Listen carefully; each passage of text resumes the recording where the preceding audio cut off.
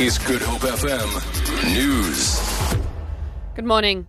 Deputy President Cyril Ramaphosa has raised concerns about the recent violent disruption of proceedings in Parliament.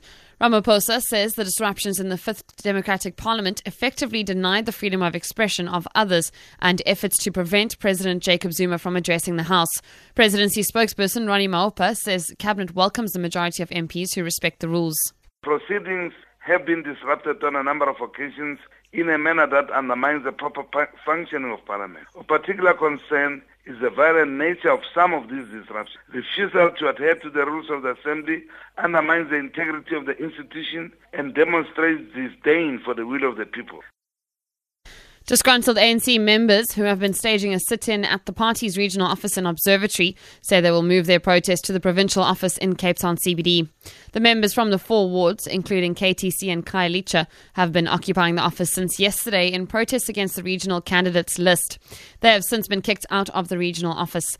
The members allege that the leader of the Dullah Omar region has manipulated the candidates list process for ward councillors ahead of the August election. Bandile Malola from Crossroads says they want more youth representation on the list. No one has come and addressed us. We are going to town to the provincial offices. We're also going to sit there in those offices. There was an office bearer from province. He just come and want to find out why we were there in those offices. The ANC's Yonela Diko says their grievances will be addressed today. Our leaders are going to engage the people to resolve all the outstanding matters. It's going to happen on both sides because they've got a group really that is at the regional office, and then there's another one that decided to appeal at the provincial office. So there'll be both regional leaders and provincial leaders. The newly elected president of the Muslim Judicial Council will be officially inaugurated in Cape Town today. Sheikh Ifran Abrams, who is currently the Imam of Sari Estate, was elected in April.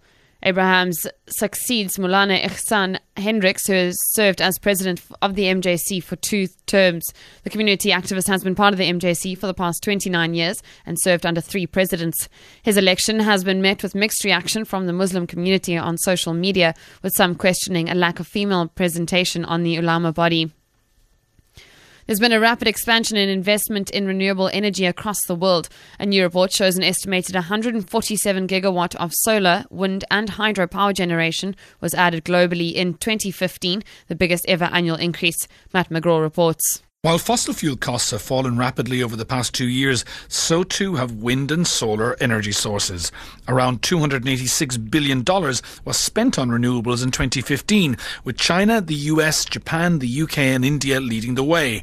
Developing countries are now outspending the developed world because renewables are not only cost competitive with fossil fuels, they are quicker and easier to install for nations who have huge populations without electricity. For Good Hope FM News and Traffic, I'm Vicky McCullum.